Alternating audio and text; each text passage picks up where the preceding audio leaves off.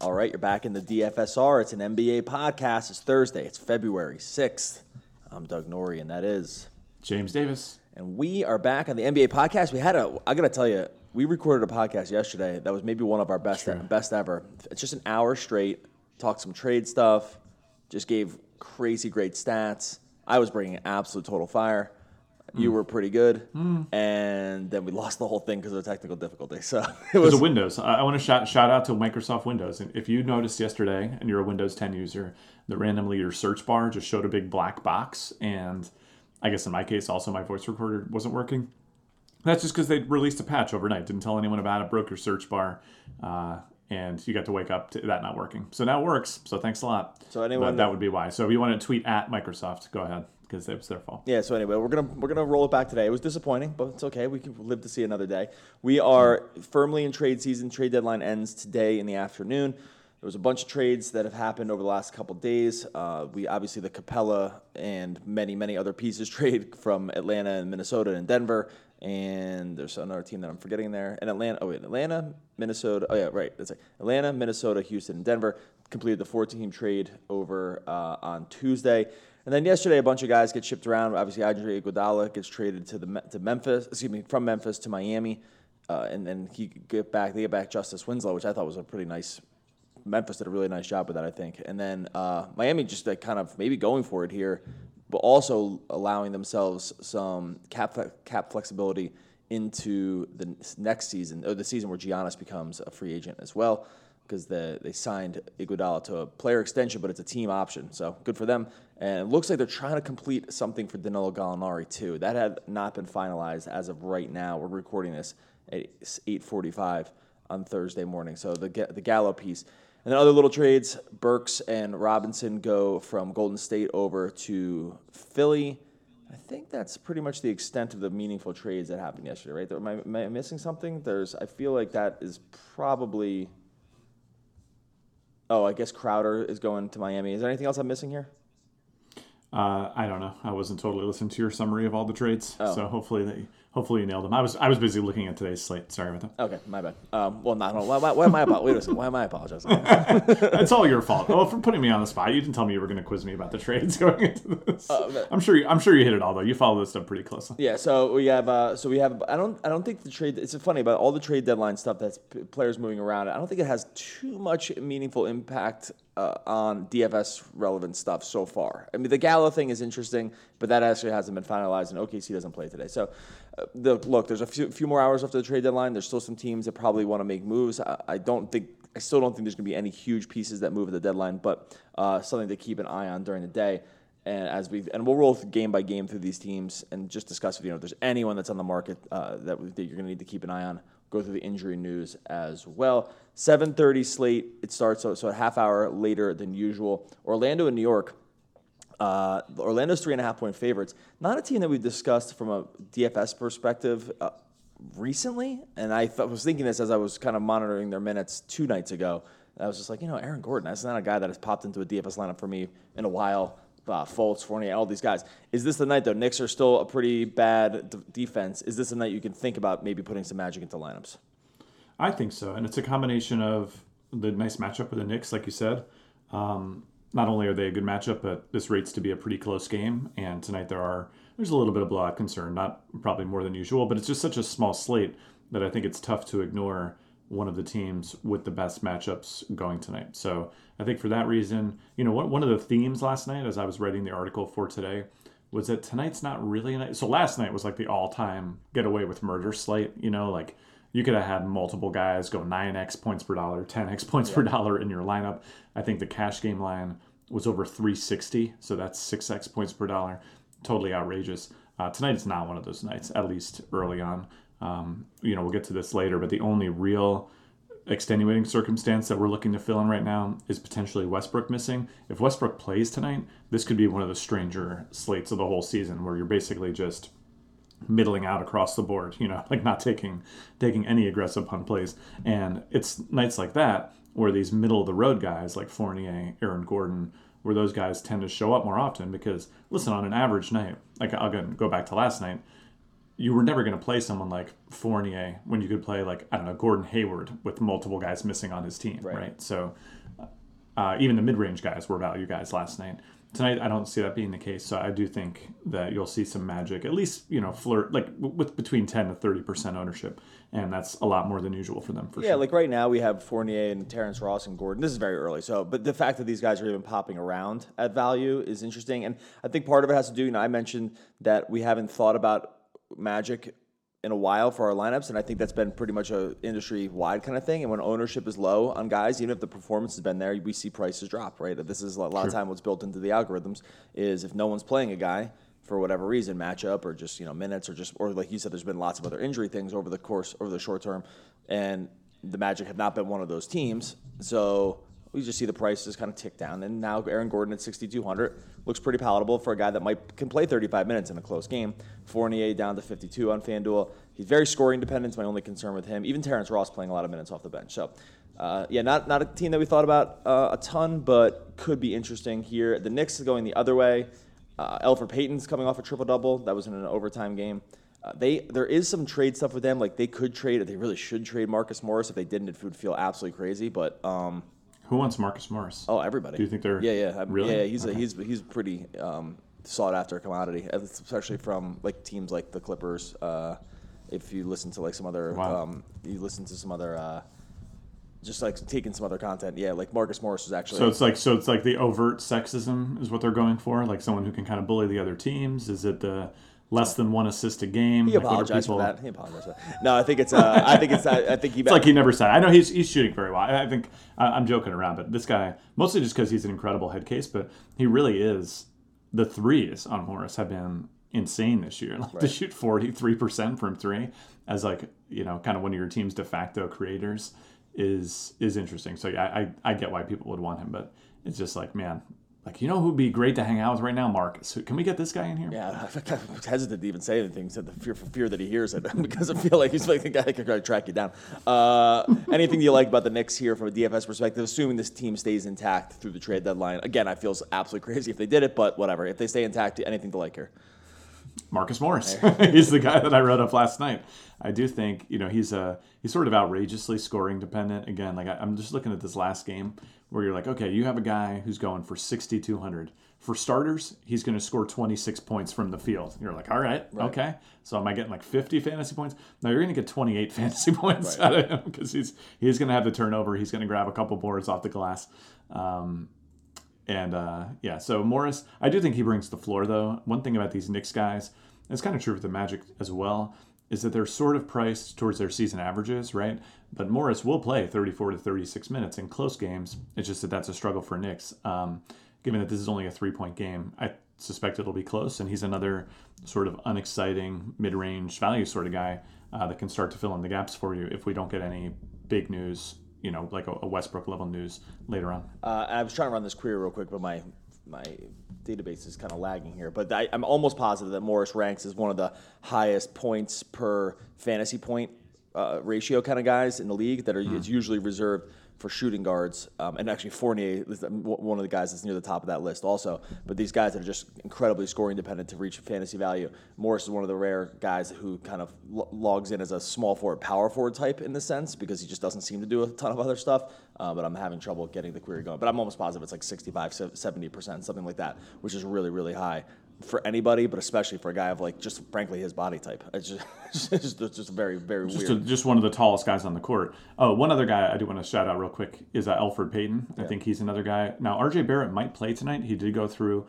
a full practice yesterday, so there's some speculation that he returns, although it would likely be on a minutes limit. But still, Payton's been tremendous. He's been like, I don't know how closely you've been following his games because, he's on the Knicks, but he's like a mini Westbrook these days. Last two games, 17, 11, and 15 against Cleveland, 15, 7, and 11 against Memphis, 10, 9, and 8 against Charlotte. Like he's contributing in all facets of the game.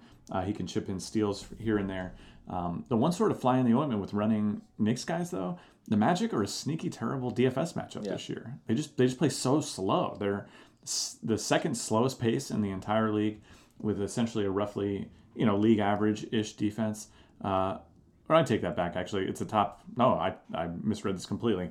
It's a top 10 defense as well. So bottom 2 pace, top 10 defense means it's going to be tough to run guys into them very often, but I still think Peyton brings enough floor if Barrett were to miss that I think I could live with it. All right, let's move on to Sixers face the Bucks. Bucks are 8.5-point home favorites on the opening line. It's up to 9 right now. They are coming off a game on the road against the Bucks are coming off a game on the road against the Pelicans where the line was looking a little bit weird. Like they were only 6 or 7 point favorites and they ended up winning by 12. Now, this is one of those games, we talk about this with the Bucks, where if you can get Giannis at max minutes, and max minutes is like 33 minutes, okay? This is just kind of where he lands. He's rarely going to push past that. They really need to, because they usually win the game so easily. That 33 minutes against the Pelicans the other night meant 34 points, 17 rebounds, 6 assists, and a couple steal, and blocking a steal. So he doesn't need tons it doesn't need tons of minutes. Let's work under the assumption that Westbrook plays, right? And I'm only saying that because Harden is, I think, clearly the guy if Westbrook's out. But where does Giannis rank for you in that situation in terms of just kind of like fantasy floor against this Philly team? So Giannis is an interesting case for tonight, I think. I think when a team has faced the exact same opponent previously in the season, there is some merit to looking at that game and seeing sort of how it played out, especially when you get these singular talent guys like LeBron and Giannis come to mind specifically. So in that game, Giannis was not very effective. He had 48 total fantasy points, played 30 minutes. The Bucks lost. From a narrative perspective, people look at Philly and they're like, this is the one team that could theoretically contain Giannis, right? They're just long at every position. They're athletic at every position, basically. And Giannis normally gets by on just like plowing by everyone, being taller and faster than some combination of the guys who can cover him. But Philly did present him with some problems. Now, when you look closer at the game, though, he did get 27 shots in the air. Right. So he liked what he was seeing, or at least felt like he needed to force it. And he did snatch 14 rebounds in 30 minutes. So I don't think you can just cross him off entirely or anything. And I do think, we've talked about this in previous podcasts, but you might hear the difference between 30 and 33 minutes, and you're like, it's 3 minutes. But when you're Giannis, that's an additional 10% of production on the guy who scores the very most fantasy points per minute in the entire league. So that really matters. And I think if you can get him at 33 minutes tonight, that he's a very, very safe play. He's been killing it recently for what that's worth. But I think if you can get him at 10% more minutes, basically, than he's played most of the season, looking at 60-plus fantasy points is very realistic, I think. Yeah, and I think, like you said, this is rates to be a close game. I hear that it's almost like Philly built their team specifically to make sure they could beat him, because Horford specifically has been a guy that's given him problems in the playoffs before, but they're just long across the board. So I don't know if it's weird. I probably in the end, even if Harden didn't play, maybe we just kind of just go the LeBron route, although they're still pretty close in price. This would be something that I'm kind of take a little closer look. Anything else about the Bucks? And then walk me through what you think about the Sixers. I almost said the Eagles. The Sixers here. Embiid has been back from the hand injury, but has been kind of. Yeah, I know. He's been so up and down. Like he had the 19 fantasy point game against Boston, which was terrible. Has been sort of fine-ish, 32 and 34 minutes in the other two games against Atlanta and Miami, but not really the Embiid of old. But the price is all the way down to 9,000 on FanDuel. So it's like at some point there's going to be a breaking point on where 9,100 on DraftKings. There's a breaking point to which we say, well, matchup and whatever be damned. We gotta play a guy like Embiid here, right? Like, what are your thoughts here on him in this matchup, or is just this not the place to do it, and we just maybe live to fight another day and just hope that the price kind of sticks in this range for the next matchup?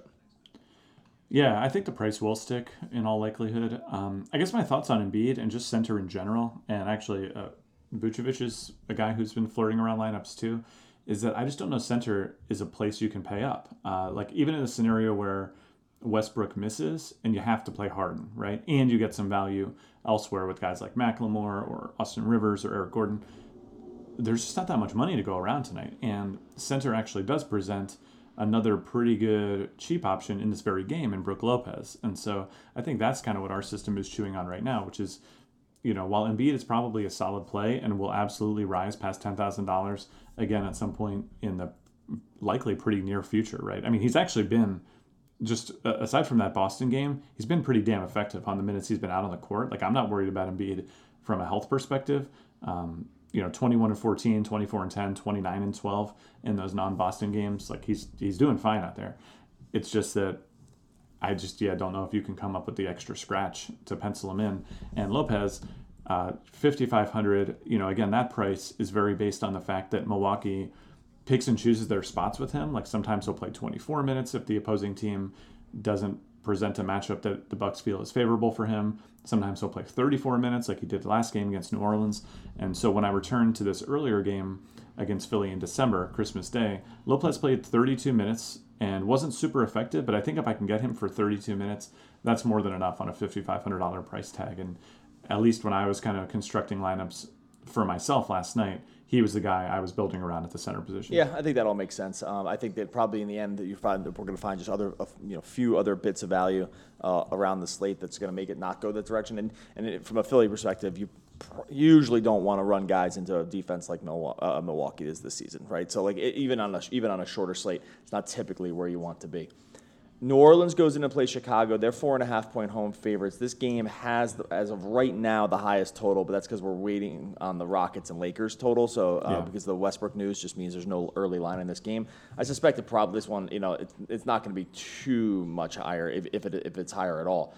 And I wondering your thoughts here on Zion. So Zion was something like an 83% start the other night on a shorter slate when they played the Bucks. He was. I got two things. He's awesome to watch. It feels like I think I texted you guys like we've watched him before, but just watching him again, I'm continually mesmerized by. He just doesn't look like his body should be able to do the things that it's doing. It's so freaking fast. He was effective from a fantasy perspective, and he was very close to just being unbelievable from a fantasy perspective. He just ran. He was 5 for 19 from the field. He got to the line 14 times, and there's no minutes limit on him. I think the goal is to play him like in 6 to 7 minute spurts and get that number up to something like 33 minutes.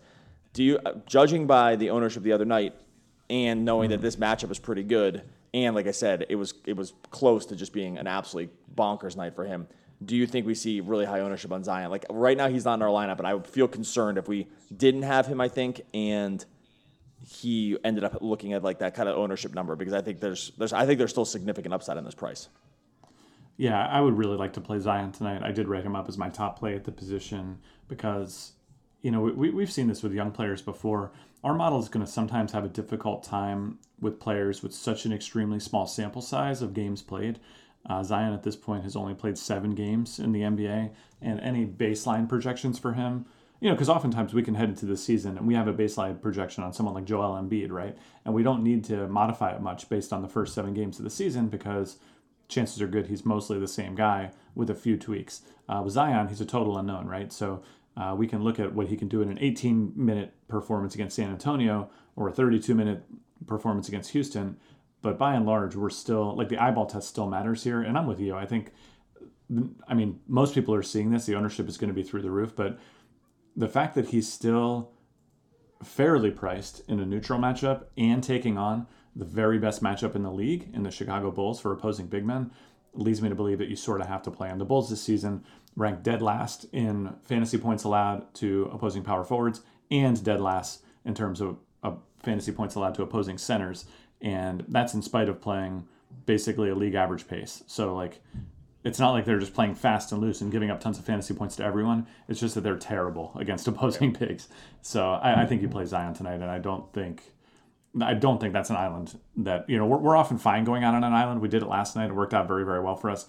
I don't think Zion is one of those islands I want to be away from. Yeah, like I said, and it's funny too, like the Pelicans already have such massive trust. They stuck him on Giannis in that game. Like they have massive trust already. It's one of those things where, do the Pelicans believe that he's like, I hate for this to matter, but do the Pelicans believe that they have the truth here? It's like, yeah, dude, it's like, go out and guard your 5th game ever, rookie, go guard the best player in the league. Okay. And he actually was not terrible at it. And again, on the other end, took the most shots on the team. So anything else to like about the Pelicans here? Lonzo, Brandon Ingram, Zion has definitely cut into their production a little bit. Ingram was still pretty effective against the Bucks the other night. Lonzo dished out, the assists were low, but the rebounds were there, 14 rebounds. Anything else to like here? And we can talk quickly about the Bulls. Yeah, I'm happy to still play Lonzo. Since Zion has been on the team, he's averaged better than 5x points per dollar on this price, and the Bulls a fine matchup. They're not as good for opposing point guards like I mentioned, but still roughly league average. So I think with Lonzo, like Fournier or Marcus Morris, I don't think you're going to, like, he actually does have some upside if it all comes together on a given night. Like, you get the points, rebounds, assists, and defensive stats like he did against Houston. But I think his rotations, 36 to 38 minutes, contributing across the board, yields a floor that's totally passable. So, yeah, Lonzo's a guy I'd be happy to see at the point guard position. Ingram, a little bit less so, just because he runs into the same problem I was talking about Embiid, but probably more so, where the price is pretty much fair, and he's just in the wrong price point. Like at 8,200, I would need to feel like I was getting away with something, and I think he's just kind of in no man's land. Like I'd rather play Embiid right for 9,000, or I'd rather just go cheap at the position, and so I don't see Ingram making our final lineup. What about the Bulls? Because the Bulls do grab a pretty great matchup here. This game has a high total. The spread's pretty thin. I mean, it's up to 5 points on the Pelican side, but this game's still, like I said, 231.5 total. Bulls aren't a team that we've, really gravitated too much to. They do get blown out a lot. They're not very good. This doesn't feel like the case. Like guys like, can you make a case for guys like Levine, Satoransky with Chris Dunn still out? I mean, I guess the minutes are kind of there. The big minutes have been weird, like with Cornette, and Thad Young doesn't always get there, and that price has come up. But is there anything that you like on the Bulls side, knowing that they probably have the best DFS matchup of the slate? They do, but they're also just one of the worst DFS teams on the slate too, if not the very worst. And they probably are the worst, right? I mean, how many Bulls have we played this season, even when there's been injury concerns? Right now, no Bulls are showing up, at least in our FanDuel lineup. I did not write any Bulls up last night. I think there's some interesting upside case to be made for big tournaments. Like you can get Levine in the right matchup where he's just feeling it and he can absolutely go off for you. But the Bulls are, they're this weird combination of a bad team that's not very exciting, and they're all sort of like fairly priced as well because they're just been kind of equally mopey and bad all season long. So yeah, I can't really see the case. I mean, I could see something like Luke Cornett, if you think it's one of his 28 to 30 point nights, 28 to 30 minute nights, then I can see it. But the Bulls are a very difficult team to evaluate minutes wise because they're so often involved in lopsided games. So I don't know exactly what their plan is. I could see people running Cornette out there. I was just checking on Hutchinson's price because Hutchinson had been a guy that has been in the starting lineup. He's pretty cheap on DraftKings. He's interesting if you think the minutes tick up to like 30. He played 28 last game. We're probably a few minutes low on his minutes. But he's mostly because he's coming pretty cheap and like doesn't stand to crush you at these prices. Like they pretty evenly distributed their shots last game. Again, they got totally blitzed by the Raptors. So well, that's the thing I was going to say is I don't think you want to look at the last minute's game for him or last game's minutes for him because they lost by 27 points. I think it's just such a strange situation. Like the last truly close game they played was against San Antonio on January 27th, and he played 21 minutes. So that's kind of why I was a little bit low on him, and I just don't see why on earth you would want to run that guy out there in cash game. Yeah, it was mostly just because he was cheap, and the move into the starting lineup, it doesn't matter. It's like, this is not like a really, You're cheap. How about that? Okay, good. 10 o'clock game, Spurs and the Blazers going here. A lot of people in our system wanted to play Damian Lillard. We talked about him in the last podcast. Price has come down, buddy. You're getting a discount now, 10-3. Well, my caution, I said this in the podcast and said it to our users, is that his recent performance has been great. There's no denying that. The assists were something that I found interesting. The shots were interesting to a degree to me, but there was just so much evidence that the shooting was so unsustainably run hot that it just wasn't going to... It just couldn't sustain, right? He's not going to be 55 to 60% three-point shooter over the course of like the rest of his career. Played out way worse than I ever would have expected for him against the Nuggets when they got completely destroyed. He was really, really bad, and so I didn't expect it to be that bad of a performance. It was mostly just I didn't think that the price warranted a play when there was other superstars in the slate. But you're right, price has come down to 10-3 here. San Antonio, not a terrible DFS matchup, right? It's not the San Antonio of old. Is it time to kind of relock and load Lillard here? I'm all working under the assumption that Westbrook plays because I think this is like sort of, again, it's neither here nor there if we're going to play Harden. But what are your thoughts on Lillard running him back possibly into the Spurs here? Yeah, I don't think he was as bad as you make it out in that Denver game. They got blown out, and so his total fantasy points at the end were just a hair under 40 on FanDuel, which is pretty bad, obviously, on a nearly $11,000 price tag. But he also played 30% fewer minutes in that game, right? So if you add just 0.3 to that fantasy total, assuming that he played 39 minutes like he normally does, you start to get like a 52-ish fantasy point performance, which is still not fantastic on his old price, but at 10-3, that's serviceable, right? Like that's not awful. And Denver, a very, very difficult matchup, especially going into Denver and playing in the altitude. So I think being at home against San Antonio, a significantly better spot at a much cheaper price point, I think you can definitely consider him. I think some of those gains were real. The assists would have been just where they had been last game, had it all come together. So I think Lillard's playable, but he's third on my list in terms of big money players I want to run tonight, and that's going to leave him being the odd man out unless we get, unless something crazy happens and all of a sudden I can play three of these guys.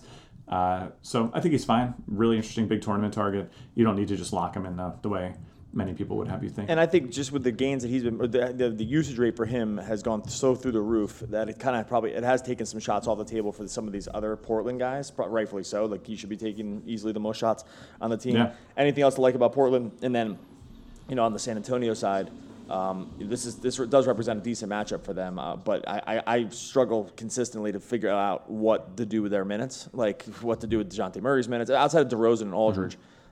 Who seem to me at this point like kind of be fairly priced. I find it very difficult to know on a game-to-game basis what the Spurs' plan is around all the other sort of fringe players. Yeah, so starting with Portland, I didn't write up anyone else. I was tempted to write up Whiteside. He's another guy that if you can guess right on the minutes, you can get an otherworldly performance, 70 fantasy points like you got against the Lakers, or you can get 16 like you got against Denver. And I don't know that that's where you want to be for cash games. In his last 10 games, he has 3 games of 28 or fewer fantasy points. That's just terrible. That's like you lose automatically. So given that Embiid is roughly the same price point, I would tend to lean there, although obviously Whiteside remains a consideration for big tournaments. And then, other guys were sort of kicking around, like the 2 nominal small forward options, Melo and Ariza, somewhat fairly priced, I suppose. But like you said, the increased usage for Lillard not being accompanied by a dramatic decrease in price on these guys means that for cash games, it's probably a little bit rough. And then on San Antonio, I don't think I wrote up any Spurs. Our system likes Murray on a points per minute basis, but the minutes are just so questionable, right? I mean, if you're going to play 24 minutes at a $5,000 price tag, you need to be awfully good, and he's just not on that level. So another big tournament target, perhaps, if you think it's a night where he captures those 30 minutes, but I don't see how you start the night with that assumption. That doesn't seem responsible to me. Yeah, like in the same range, like at least on FanDuel from a point guard perspective, like he'd probably rather play Fultz for a few $100s more. I'd probably rather play Satoransky for $400 more than Murray, just because at least I think the minutes floor is going to be there. And Murray, at the beginning of the season, it looked very much like he was going to be able to sustain this like crazy points per minute rate, but that has not really totally been the case. A lot of it was built on a defensive stats as well, and those are just kind of hard to replicate on a game-to-game basis. So that's my kind of concern with him, even though the price is firmly in that middle to lower tier. If you can get the minutes, great, but it's just not consistent enough. And finally, we have the Lakers facing off against the Rockets. So there's no early line on this game for most books. Our system is showing -6.5 for the Lakers, but I think that's born out of maybe some kind of offshore thing that's not really readily available right now. But the 2 big pieces here, obviously, one is the status of Russell Westbrook and whether or not he's going to play. Hopefully, we have that news. And the other kind of mini piece, even if he weren't to play, is whether Robert Covington is going to play. Because Covington, obviously, they traded Capella and got back Robert Covington, and to a lesser degree, they got back Jordan Bell. But it's some places are showing that projecting Covington to come in and start here, and I just don't know exactly. Well, for starters, if Covington plays, I think you have to really kind of just start writing off guys like Ben McLemore. Not so much Austin Rivers. This is even assuming Westbrook is out. Not so much Austin Rivers, I guess, but is this a situation where there's a very good chance going into 7 o'clock or 7:30 that we just don't even have enough information to put in credible lineups? Does that make sense what I'm saying? Like I'm very concerned between, and like I said, the Covington thing is lesser, but it's still meaningful. This Covington thing is meaningful for these fringe pieces. Well, it's certainly meaningful for guys like Daniel House, who would be perhaps a very good play if Covington were to go out there, but maybe totally unplayable. We just don't know. And I think a piece like Covington coming in that is very disruptive because he just plays a different position than the guy that gave away is not where you want to be in terms of just straight up guesswork. And I think you can actually make a decent lineup without including this Houston stack. But the risk you're running is if many other people decide to say like, I'm just going to pretend like Westbrook's out tonight, just kind of go for it, then you can put yourself in a very uncomfortable spot where you make a pretty good lineup with the information you have, but your lineup is much worse than it would have been if you took a similar risk to everyone else. I think it makes big tournaments pretty interesting. I think you can just go for it in big tournaments, although I would imagine many people will have the same strategy. But I would say that on balance, if you don't have any news, just playing Harden seems fine anyway, right? Because he is already fine on this price point, and at least like in the conversation with these other big money plays, like you might, have a preference for Lillard or Anthony Davis or something like that on their current price point. But Harden's at least respectable on this price, and if Westbrook is out, he becomes phenomenal. So I think for that reason, I'm going to probably, unless I hear definitively that Westbrook is playing, I think I'm just going to run Harden and kind of hope for the best. Yeah, I think I probably with you. I think you can play Harden, and you just kind of have to not be able to trust any of these other Rockets pieces. And I'm talking about guys like played a lot like last game. Like McLemore played 37 minutes. That's gone if Covington is there. House played 42 minutes. They're not going to stop playing, but Covington's going to take 1-for-1 minutes from those guys specifically, right? So if you think Covington comes in and just plays 25 to 30 minutes, which I think is like a reasonable number, you just have to start subtracting those minutes from those two guys and Sefolosha played 17 minutes. Like it's probably the end of Sefolosha. So it's like, but 30 minutes is even taking 7 to 8 minutes per guy across the board makes all those guys pretty useless from a DFS perspective. What about the Lakers running back the other way? We played Davis at low ownership the other night. It was absolutely brutal. They won the game by a lot. He was completely terrible from a fantasy perspective. Just the minutes were gone, and just the production wasn't there. Guys like him and LeBron, I get that we're pretty much starting and stopping our lineups with guys like that from a discussion standpoint. Is this the night to stack those guys again? Our system often wants to do this. It loves Davis on a game-to-game basis because for obvious reasons, but there do seem to be peaks and valleys with him around this price point that sometimes make me feel a little uncomfortable about him from a cash game perspective. Yeah, the big thing about Davis is they will just take him out when the game gets out of hand, and the game for the Lakers often gets out of hand. And, it doesn't even have to be like a monumental blowout for him to lose minutes sometimes, and that's pretty concerning. But I will say, though, that in his last 4 games, there were 2 games where he played 38-plus minutes. And going up against one of the other actual contenders in the West, you'd have to guess that, on average, this game would be a blowout less frequently than it would be if they were playing the Spurs or the Kings or, some of these other teams that they've blown out recently. So I do think you could play Davis. I think he presents, obviously, like some pretty significant issues for the Rockets, who are just abandoning size whole hog. And while Tucker can aggressively cover people of all sizes and so on, he has to still present one of the better matchups that Davis is going to see. So I think you can play him. I think I would probably rank him right behind Harden in terms of my most attractive big money plays for tonight.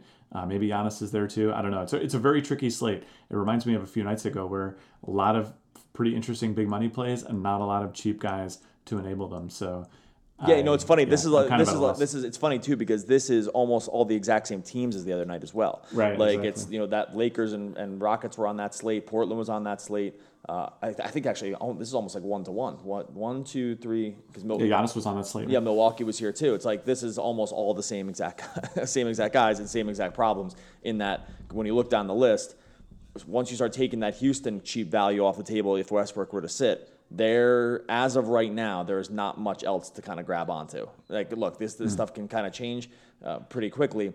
But if things were to stay the same from a sort of injury standpoint, as of right now, your value is lying in guys like Fournier and Terrence Ross, and that's a scary position to be in when you're talking about paying up for higher price guys, right? So, I think that's mostly kind of what I'm looking at as a moderate issue going into this night. And look, we have a full 12 hours or ish to start, for plenty of news to come in, other trades to happen and whatnot. We're going to get out of here.